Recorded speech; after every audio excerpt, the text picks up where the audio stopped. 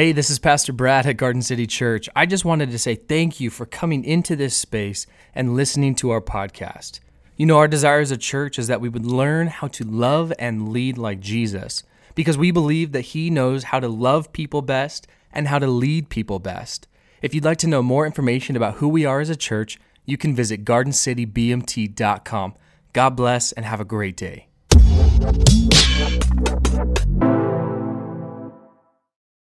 Well, I noticed this last week on social media that a bunch of Christians were upset about this big thing that took place this last week. If you were following along at any capacity of the recall election. And many Christians were wondering, God, what are you doing? God, why is this happening? God, what in the world? I thought we had momentum. I thought this thing was happening. Many people were excited about this idea of recalling the governor. And it was in that place where you start to identify where your allegiance lies. And I say that with very much respect, because I know that there are also many Christians who are praying in the midst of what's happening, but I also know that there were Christians who were so hung up on these recall results that it left them wondering if God was truly even in the details. And I know that it's kind of those ideas that we can be upset with the world, but we shouldn't be surprised by it. Let's just be honest about that up front. We can be upset with the results of the things that we think as Christians we should be seeing as a result of the culture and the society that we live in, but we can't be surprised by it. Because we know from Genesis 3 that this is a world that is fallen. It is a world that is sinful. And like we mentioned last week, if we believe that we are living in the promised land, then we will treat everything outside of it as a threat. But if we believe that we are living in exile, we will treat everyone else with compassion. And so I believe that this is a cultural moment that we have to come to grips with and to come to the terms with the reality that I truly believe, that we believe as a church that we are living in exile rather than in the promised land. And as a result of that, we believe that there is more for us that God has than what the American dream can offer when he says, your kingdom is mine. That essentially once we see God come and establish his rule and reign here on earth, that we will also be ruling and reigning with him. That he is giving us authority in his kingdom that we might use it rightly to govern the world that he has created. And so when we look at the book of Daniel, I think that there is a lot of similarity to what's happening in our culture today, where we can believe that there is a reality of exile that we have to come to grips with. As we saw throughout this first chapter, there are many different ways in which culture tries to preside on this identity of a person that tries to indoctrinate them into believing something that maybe they themselves don't actually believe. And so as we look at this, it's kind of like when you got Christmas presents, maybe as a younger person and maybe for you kids, you remember that Christmas when you asked for that one thing. You don't care about what any of the other gifts were. You don't care what was in the stocking. You don't care what any other family member got you. If you got that one thing, you would have been totally fine with it. And what happened is you got a different version of the thing you were asking for. Instead of getting this brand of a shoe, your mom went to Payless. Do you guys remember that place? Yeah. You remember Payless, like school shopping? No, Mom, I want the Nikes. Well, Payless, they've got a version that looks just like it. It's just a logo. I'm like, no, Mom, you don't get it. It is a logo. It is the logo. It is very much, in fact, the thing that I want. And so as you open it up, you know it's a box and it looks like a shoe box. And you're excited about it. And then you see the word Payless and you realize that it wasn't Osiris or Nike or something like that. It was Airwalk. You're like, what is this? Why did you get me this thing?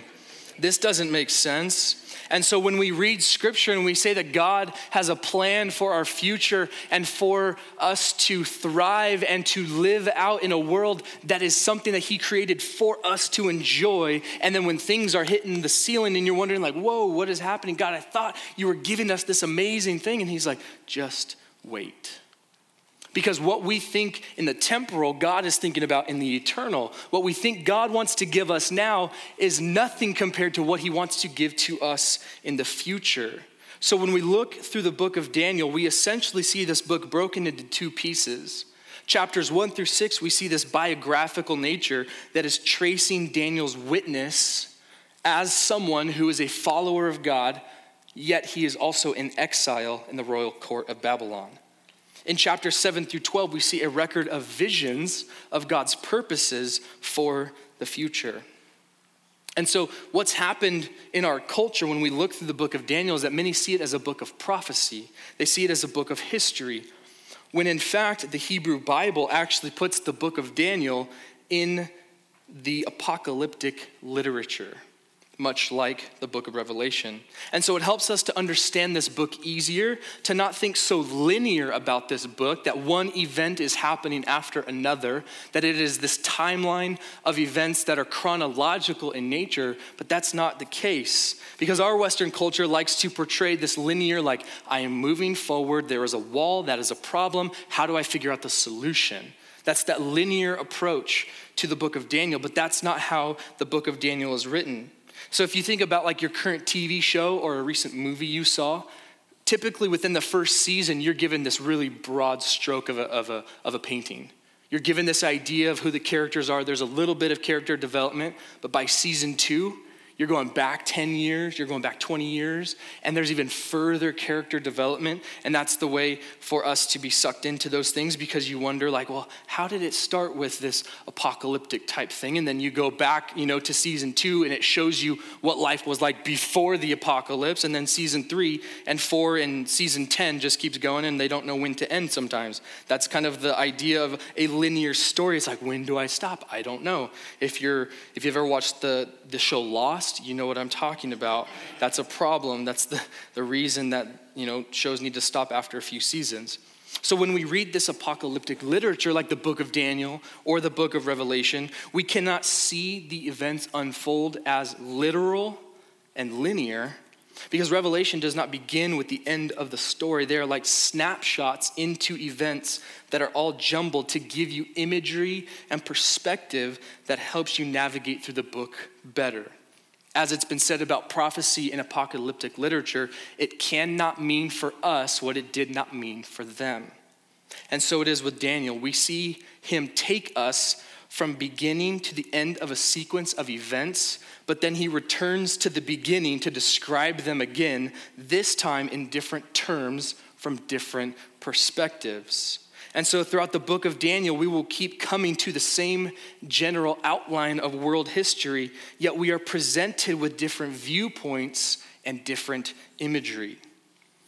If you've noticed in our culture, the amount of information that we have at our fingertips is unrelenting. It's this idea of being able to look up information that we don't ultimately have the answer to in that moment. No longer do you have to look into an encyclopedia. Do you guys know what that is? Kids are like, what's an encyclopedia? It's like that 75,000 volume set, like from like A to Z on every single thing you could imagine. When what we have now is Wikipedia, which, did you know, when I was in high school, Wikipedia was not a source that we could actually cite in our what am I saying? Reports, thank you, in our reports. Like, we couldn't cite Wikipedia because it was so new and people were freaking out and losing money because Wikipedia is like, oh, let's just put everything on the internet. Why not? I've heard recently that Wikipedia is a source you can cite, so that's great. Praise God that, as Frontiers, we weren't able to do that, but now you can. You're welcome. Many in our culture are convinced that they have an answer to everything. If you don't know the answer, you can simply look it up on your phone super quick. You can ask Siri any question on the face of the planet, but you'll only get like 2 or 3 of the same responses each time. And it's no wonder we don't know what to believe anymore, because there's so much information out there. Anyone can start a blog. Anyone can start reporting news. If you have a phone in front of you, you can start reporting news. And you can give it any twist and any bend you want. We have all this information at our fingertips, and yet it's at the same time where people don't know what to believe anymore. And so not having an answer to immediate questions is viewed as a weakness. And there are parts in this book that we will not be able to fully understand. There are things within Daniel where we cannot fully comprehend what is happening. In fact, Daniel himself didn't even fully understand what was going on. There was some contemplation. He was wrestling with this idea of what visions and dreams God was giving to him. In fact, at the end of Daniel, in chapter 12, verse 8, he says, I heard but I did not understand.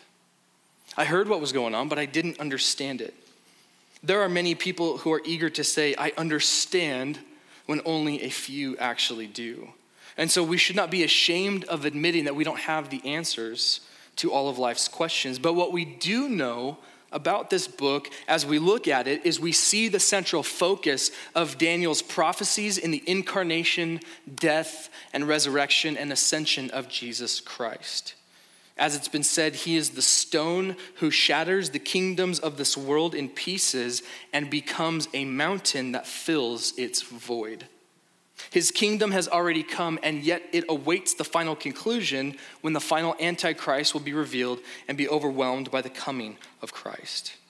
So Daniel is not a book of history necessarily that's written in advance. When it is treated that way, there is a tendency to engage in speculation rather than in stimulation. To my point, if you notice, in our culture, anytime there is a giant catastrophic event, from 9/11 to Hurricane Katrina to recent events in Afghanistan to COVID itself, there is all this speculation that the end of the world is near. The end of the world. It's the end of the world. Could this be it? Could he be the Antichrist? Could this event be the thing that ushers the rapture of the church into reality? Where the issue is when more sermons are personal speculation about the end of the world rather than to stimulate a life of obedience so that through that life of obedience you may be ready for the end of the world. Jesus introduced the beginning of the end, the already and not yet of the kingdom of God. And so it is until the kingdom comes fully on earth as it is in heaven, we will continue to have days described like the end of the world. Jesus quotes from Isaiah, who describes the fall of Babylon to describe the fall of Jerusalem. And so it's in this way that this apocalyptic language serves a metaphorical purpose, which is to describe one moment in history that happens over and over again until the ultimate fulfillment. Which is why every generation before ours, and quite frankly, every generation after ours, will continue to wonder if this is the end of the world. Every generation will have their own experience of Babylon, but it all leads up to a culminating moment. As Tim Mackey says in the Bible Project, this is why every generation can see themselves as living in the drama of the book of Revelation. Often this verbiage is used to stir fervor in the hearts of Jesus' people, but this phrase is not only for this generation, because every generation has been living in the end times since the resurrection of Christ. And so it is not through speculation, but through stimulation into a life of obedience that readies our hearts and allows others to see the readiness of our hearts for when that time does actually come. But the first thing we notice here in Daniel is that these men and a lot of other young men and women were deported. They were captive to Babylon. In fact, this deportation effort was not done without God's knowledge. This deportation is something that God actually told the people of Israel that this would happen if they broke covenant with the Lord. Ezekiel 14 says that even if Noah, Daniel, and Job were there, their righteousness would save no one but themselves, says the sovereign Lord. As surely as I live, says the Lord, even if Noah, Daniel, and Job were there, they wouldn't be able to save their own sons or daughters. They alone would be saved by their righteousness. Leviticus 26:33, and I will scatter you among the nations, and I will unsheathe the sword after you, and your land shall be a desolation, and your cities shall be a waste.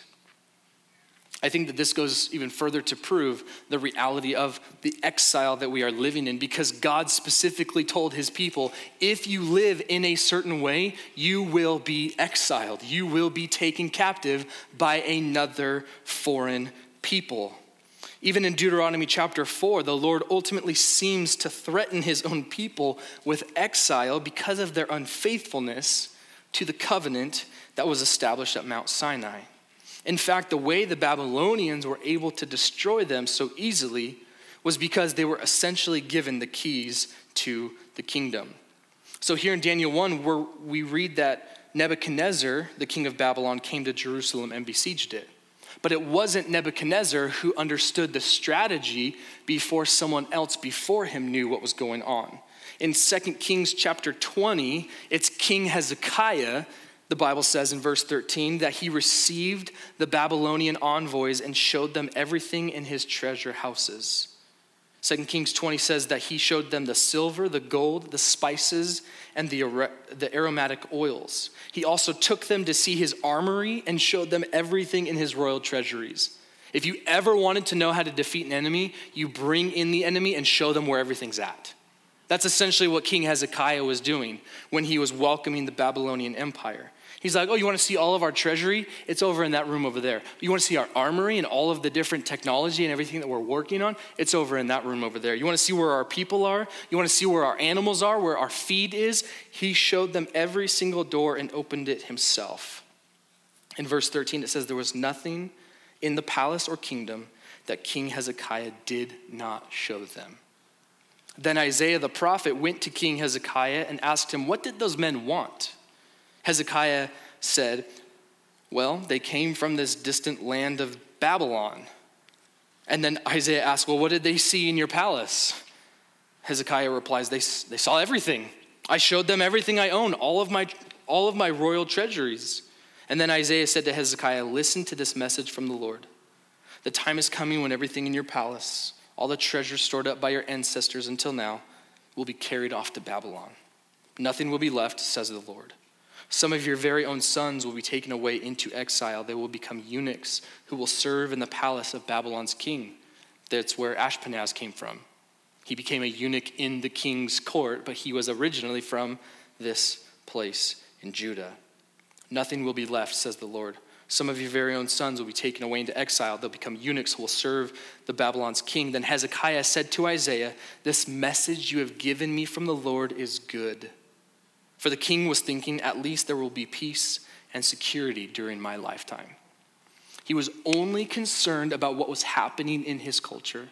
He was not concerned about the future generation of Judah. He was not concerned about whether or not this was an enemy or an ally. He was wondering, great, awesome, cool. Babylon is a buddy of mine. I've shown them everything so that if something happens to us, they will know how to fight for us and what things to protect. What he didn't realize is that the very ally he had actually became his enemy. This was a battle of the gods, essentially. Babylon just walked right out with anything and anyone they wanted. And it seemed like the God of Israel was defeated. But this is not a game that God plays. God is not competing with anyone. And that's sometimes how it feels like today. We feel like we're competing between God and culture's false gods. But what we know and what we gather from the book of Daniel, which we'll see over a long period of time, is that God is very aware of what he's doing. God is very aware of what is happening in the culture at this very moment.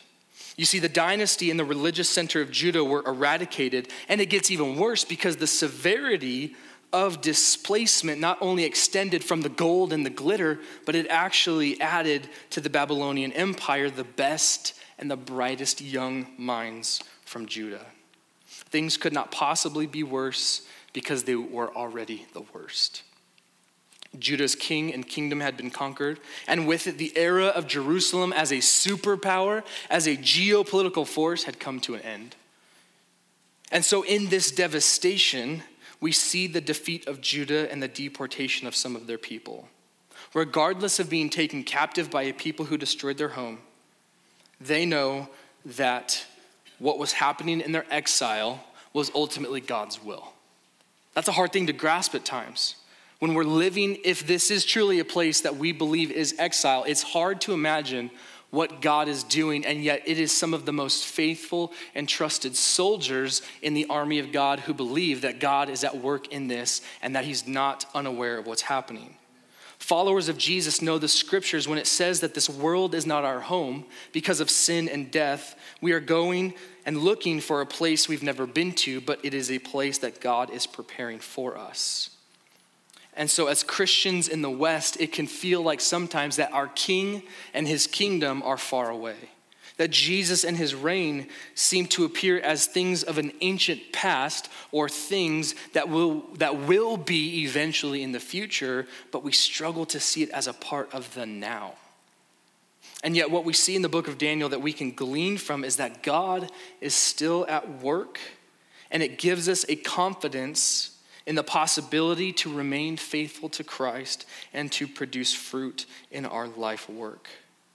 We know that there is hope in our crisis. What we know about this is that even though the reign of Nebuchadnezzar and the Babylonian Empire took them captive, God is the only one who is moving the wheel of history to accomplish his eternal ends.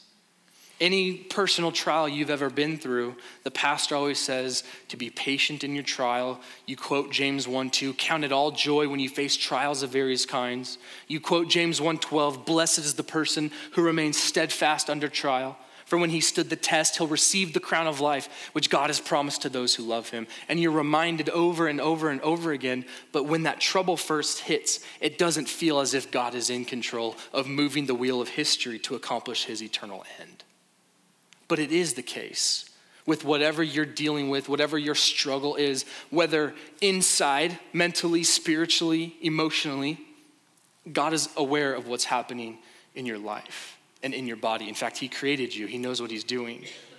If there is a situation outside of your body and it's affecting your family and it's a financial thing or it's a work thing, there is hope to be had in that crisis because God is at work moving the wheel of history to accomplish his eternal purpose. And so it is when you feel deported, in a sense, from this society that God will do his most amazing work. They go from being deported to indoctrinated. They're given this literature and these cultural essays on life in Babylon. Their schooling and their education came from a Babylonian perspective rather than a Jerusalem or Judah perspective.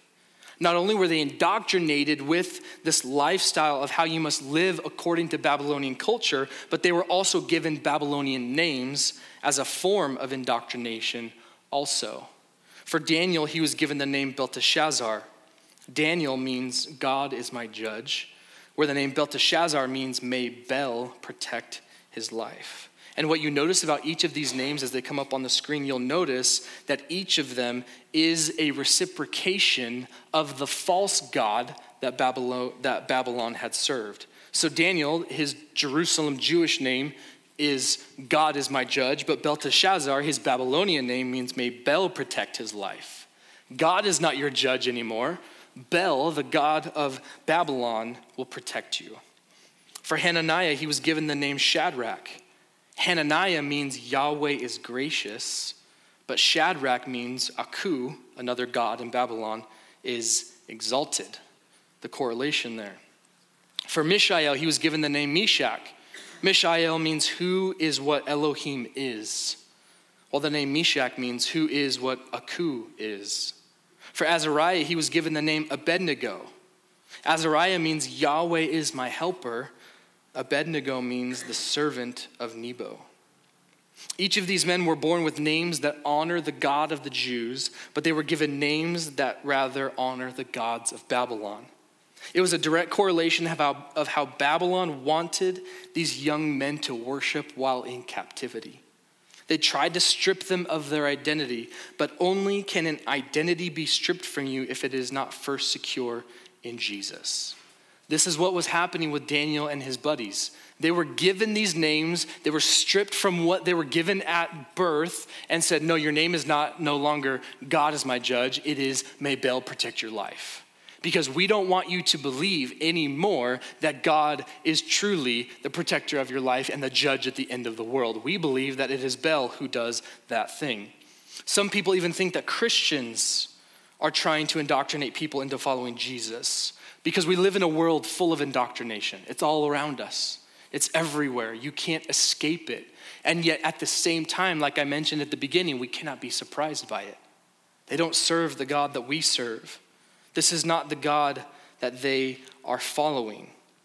And even sometimes, recently, people have tried to label Christians as these people who try to indoctrinate someone else into following Jesus. But the difference is that the God of the Bible does not force, coerce, or subliminally message you into trickery or bribery. God, as we know from the Bible, is a God of patience. He is willing that none should perish, but that all would reach repentance. However, he doesn't open the door without first being let in. He'll keep knocking, but he won't break the door down. That's the thing about God.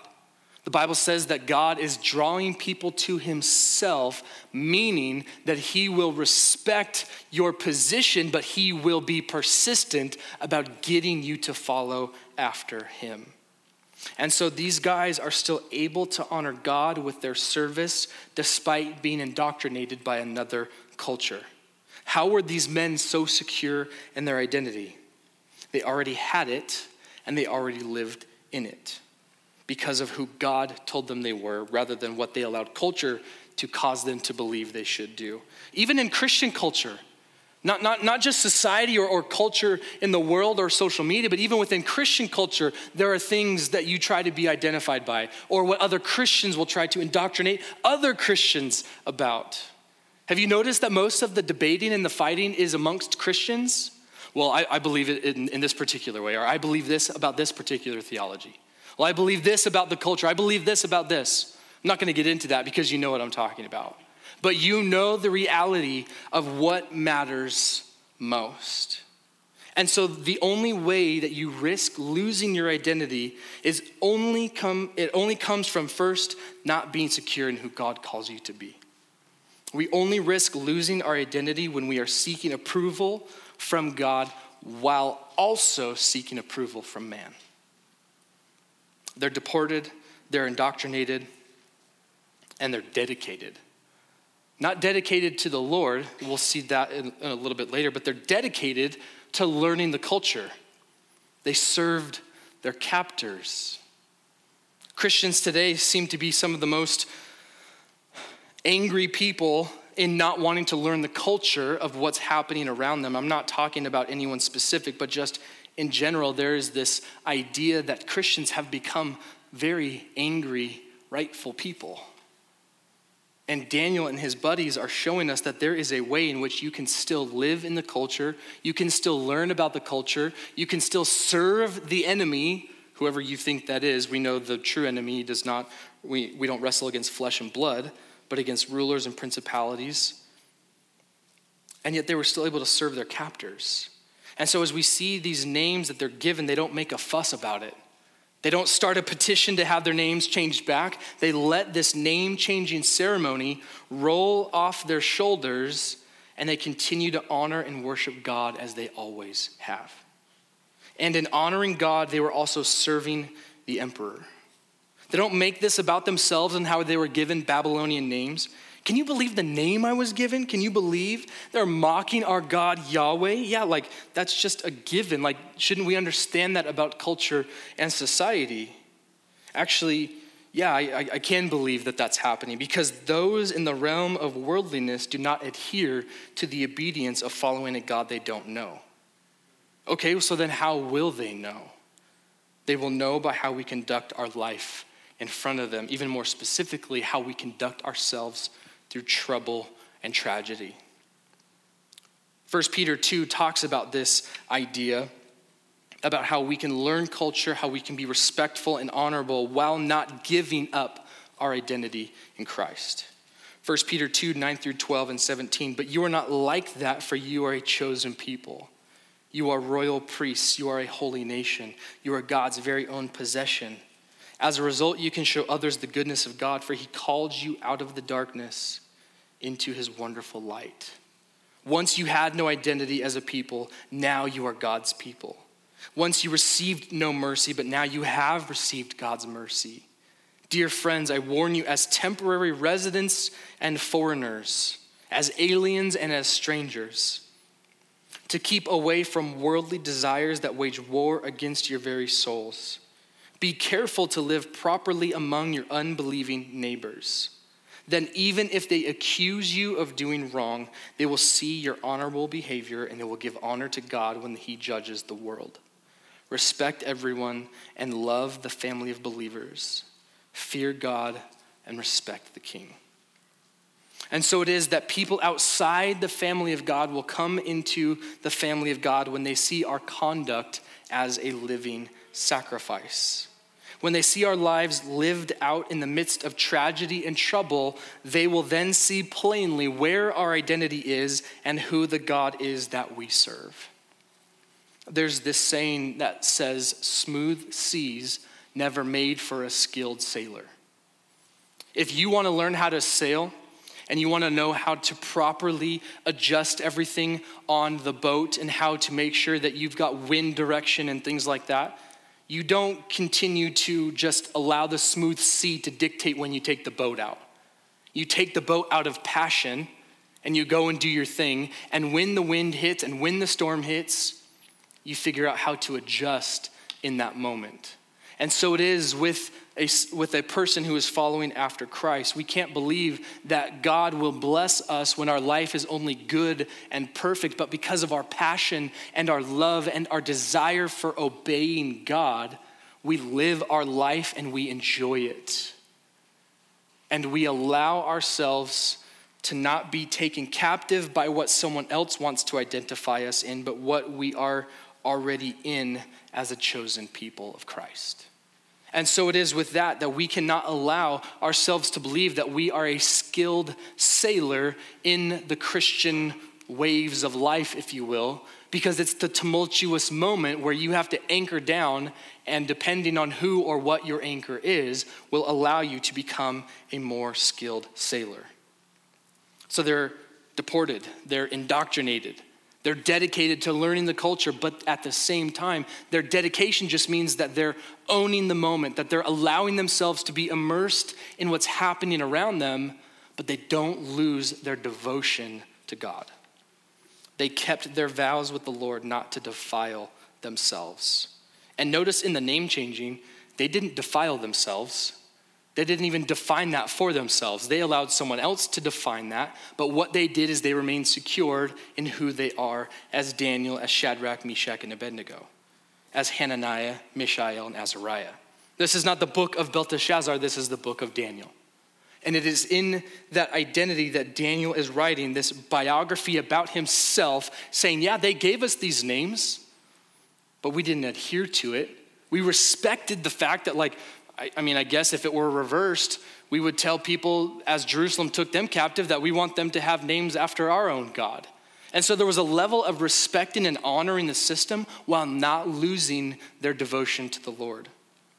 And so Daniel asks the eunuch in charge over them not to eat the meat that was brought to the king's royal table. They asked for a vegetable and water diet. And there's actually quite some significance in this, because the Babylonian tradition, as it is with their gods, is that their devotion to their false gods was so genuine that they gave of their first fruits to these false gods. Even the meat that was meant to be at the king's table, and even the wine that was meant to be at the king's table. Because they knew where the food went before it got to the table, these men were able to honor the Lord better. But the only way they knew the Babylonian culture was to learn it. They dedicated themselves to knowing and understanding the Babylonian captivity culture they were living in, which allowed them to know that the meat wasn't just coming directly from the animal, but that it was first sacrificed to the idols, and then it came to the king's table. And because they understood culture, and because they were aware of how things worked around there, Daniel said, okay, this is where we draw a line. I'm not gonna defile myself. I'm actually going to only take a diet of veggies and water. This is actually where the Daniel fast came from, if you've heard of it before. It's this very popular thing among evangelical Protestants in North America to capitalize Christianity. Oh, well, Daniel ate vegetables and water. Let's make a diet out of it and call it ours, And that's what people do. They call this the Daniel fast. It's a partial fast that removes meat, wine, and other rich foods, and to avoid those in favor of eating only vegetables and drinking only water for typically 3 weeks in order to be more sensitive to God. And so it is when we see Daniel asking Ashpenaz for permission to avoid eating the food sacrificed to idols, Ashpenaz becomes afraid. The one job he had to make sure was done is that the minds and the bodies of these young men were fit for a future kingdom. And Daniel comes like, hey, we're not gonna eat that food. We're not gonna drink that wine. Can you just give us vegetables and water? And Ashpenaz, I'm sure, is imagining like you're gonna die off of that. Like you cannot sustain a healthy diet and also work with your mind and with your body for this future kingdom. But God was at work in this eunuch Ashpenaz and used the humility and compassion of Daniel to win him to God. As it says in verse 9, God gave Daniel favor and compassion in the sight of the chief eunuchs. So if God was moving the heart of a pagan official, how much more does he work in the heart of one who believes in him? So they honored God with their bodies, and they were still able to respect their captors. And according to verse 17, it was God who gave knowledge and understanding to Daniel and his friends. But I'm sure that the king and the eunuchs took credit for the knowledge and the understanding that they had. And yet it is apart from God's work in our heart how we cannot walk in holiness unless we remain in Christ. John 15:4 says, remain in me and I will remain in you. For a branch cannot produce fruit if it is severed from the vine, and you cannot be fruitful unless you remain in me. Verse 5 continues, yes, I am the vine, you are the branches. Those who remain in me and I in them will produce much fruit. For apart from me, you can do nothing. So to abide or to remain in Christ means that you have come to the Lord with your guilt and with your sin, and you've left it on the altar of praise, because it is a life that is surrendered to worshiping God even in exile. But we know that there's hope in this hostility that we're facing. We know there is hope, not hope that a policy can give to us, but hope that a person has already given to us. When we look to the cross, when we are reminded of what Jesus has done, it gives us a perspective of saying, I am still in control, even when it doesn't feel like it. Psalm 1 is a great example of someone who can apply living and abiding in God in their life. It is a way to understand how to conduct yourself even in the midst of exile. And this is truly how we will see a difference in our nation if that's what we desire, which I hope we do. We want to be an example. We want to be people who give an example to others to replicate, because we're not replicating ourselves. Our authority is not our own. We are replicating, hopefully, the desires that Jesus has given to us as we are students under the master. So when we ask people if they want to come and follow Jesus, and based on our conduct, they see our love, they see our compassion, we're giving a defense for our faith with compassion, as 1 Peter 3 says, they'll see it as a way for them to also live this life as well. Psalm 1 is just 6 verses long. It says, blessed is the man who walks not in the counsel of the wicked, nor stands in the way of sinners, nor sits in the seat of scoffers. But his delight is in the law of the Lord, and on his law he meditates day and night. He's like a tree planted by streams of water that yields its fruit in its season, and its leaf does not wither. In all that he does, he prospers. But the wicked are not so. They are like chaff that the wind drives away. Therefore, the wicked will not stand in the judgment, nor sinners in the congregation of the righteous. For the Lord knows the way of the righteous, but the way of the wicked will perish. It is that tree that is planted, but it says that it yields fruit in its season. We want our season of producing fruit to be every single day. We just want to produce fruit, more fruit, more fruit, more fruit. But fruit can only produce fruit in a particular season of the year. And so it is in our belief that we will produce a fruit. But does the fruit, does the tree grow weary of it producing fruit? It's like, oh, where's the fruit? It's supposed to be, like, where's the fruit? If the tree is not producing fruit, you chop the tree down and you get rid of it. It's like, well, that didn't work. Let's do it again.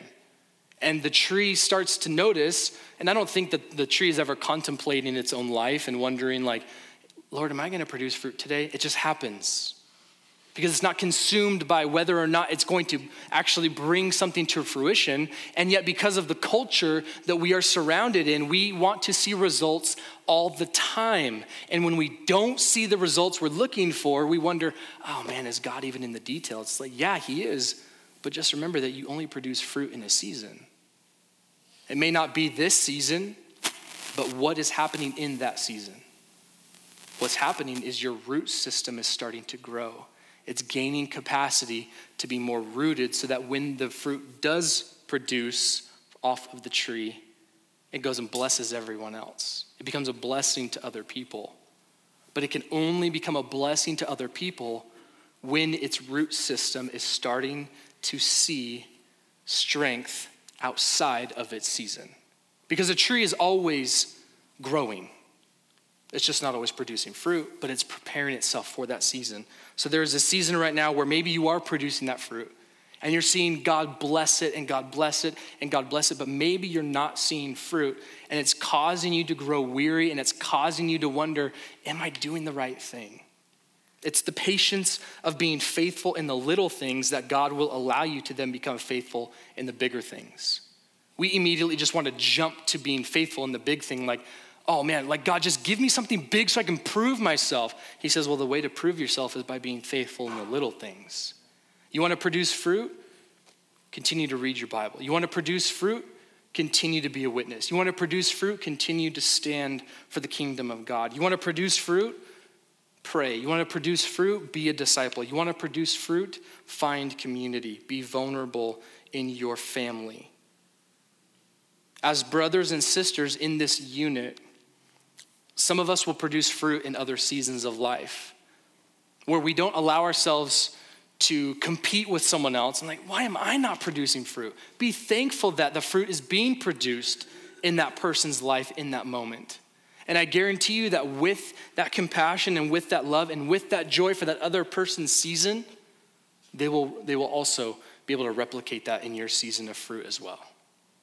So know that even in exile, God is doing a work. That even in your trouble and tragedy, it is a way for you to remain devoted to the Lord and yet dedicated for other people to see your good works and to honor your Father in heaven. As we come to the communion table this morning, if you're new to Garden City, we partake of communion every single Sunday because Jesus told his disciples in the upper room, do this in remembrance of me. We don't want to just remember once a month. We want to remember every single Sunday. Because every single Sunday, we know that from our previous week and leading into our next, that there will be a time when we don't remember.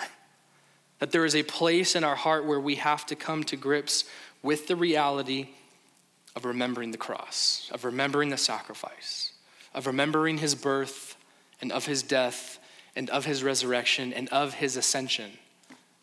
And it's in that place at the communion table where we get to partake together as a church, united under the only name by which we can be saved. The book of Acts says it's the name of Jesus. And so we come under that umbrella, we come under that name of Jesus, and we say, Lord, my allegiance is to you. Help me to remain devoted to you in exile. And that's a place where we find hope in a hostile world at the communion table. If you don't have your elements, we're going to pray, and in a few moments you can grab those elements. Partake with your family. Partake with those around you. If you came by yourself, celebrate and partake together with someone sitting next to you. This is a family. We are brothers and sisters in Christ, as the Bible says, but maybe some aren't brothers and sisters in Christ. I can't just assume that everyone in the room is a follower of Jesus. Just because you go to church doesn't make you a Christian any more than what C.S. Lewis says that you being in a garage makes you a car. The reality is that we have to come to grips with our sin and with our guilt. We can come before the Lord and he says, you don't need to clean up your life in order for me to do something. The doing that I do is cleaning it up for you. And it's coming to him and surrendering it to him in communion what you are truly remembering. Because only the person who is a follower of Jesus can truly remember and be thankful for what Jesus has done. So it's in this place today where you can become a follower of Jesus if you are not, but also know that there is a place for you here at Garden City in this family in a small group, in some sort of an environment where you want to grow. This is your season of growth for every single one of us. Even if we're not producing fruit, even if we are producing fruit, it is a season of growth because that's what God desires for you. Because as you're planted close by that stream of living water, you will start to see the results. You will start to see by your faithfulness of being connected to the source that the tree that you're abiding in and the water that you're next to will yield its fruit in its season. Trust on God's timing rather than your own. Let's pray together. God, we're mindful of the book of Daniel this morning as they were deported to Babylon, as they were indoctrinated with the culture and the literature of that nation. As they were dedicated to knowing the culture, they remained devoted to you. It was because their identity was already in God. It was already in you that allowed them to experience and to wonder what the culture around them was up to. And understanding that Babylonian culture actually made them better followers and better representatives of you. And so we are reminded in our own exile this morning that you are creating in us better representatives of yourself. We're reminded in your word that tells us that we are ambassadors, which means that we are representatives of God in a foreign place. Help us to have compassion and love and grace and mercy as the representatives in a foreign land. As we work through this book of Daniel, would you cause our hearts to grow and to be strengthened, which can only come from the Holy Spirit, and the Holy Spirit can only do that if we are willing to allow the Holy Spirit in. And so I pray if you desire that this morning, that you would call upon the Holy Spirit to enter your life. As Jesus calls him the helper, he is here to help you become holy. You cannot become holy on your own. You must rest in the holiness of Christ. And as the helper helps you to become holy, you rest in the Holy Spirit's direction for your life. Don't navigate these waters alone. Get in a boat with the community. And remember to trust in your anchor.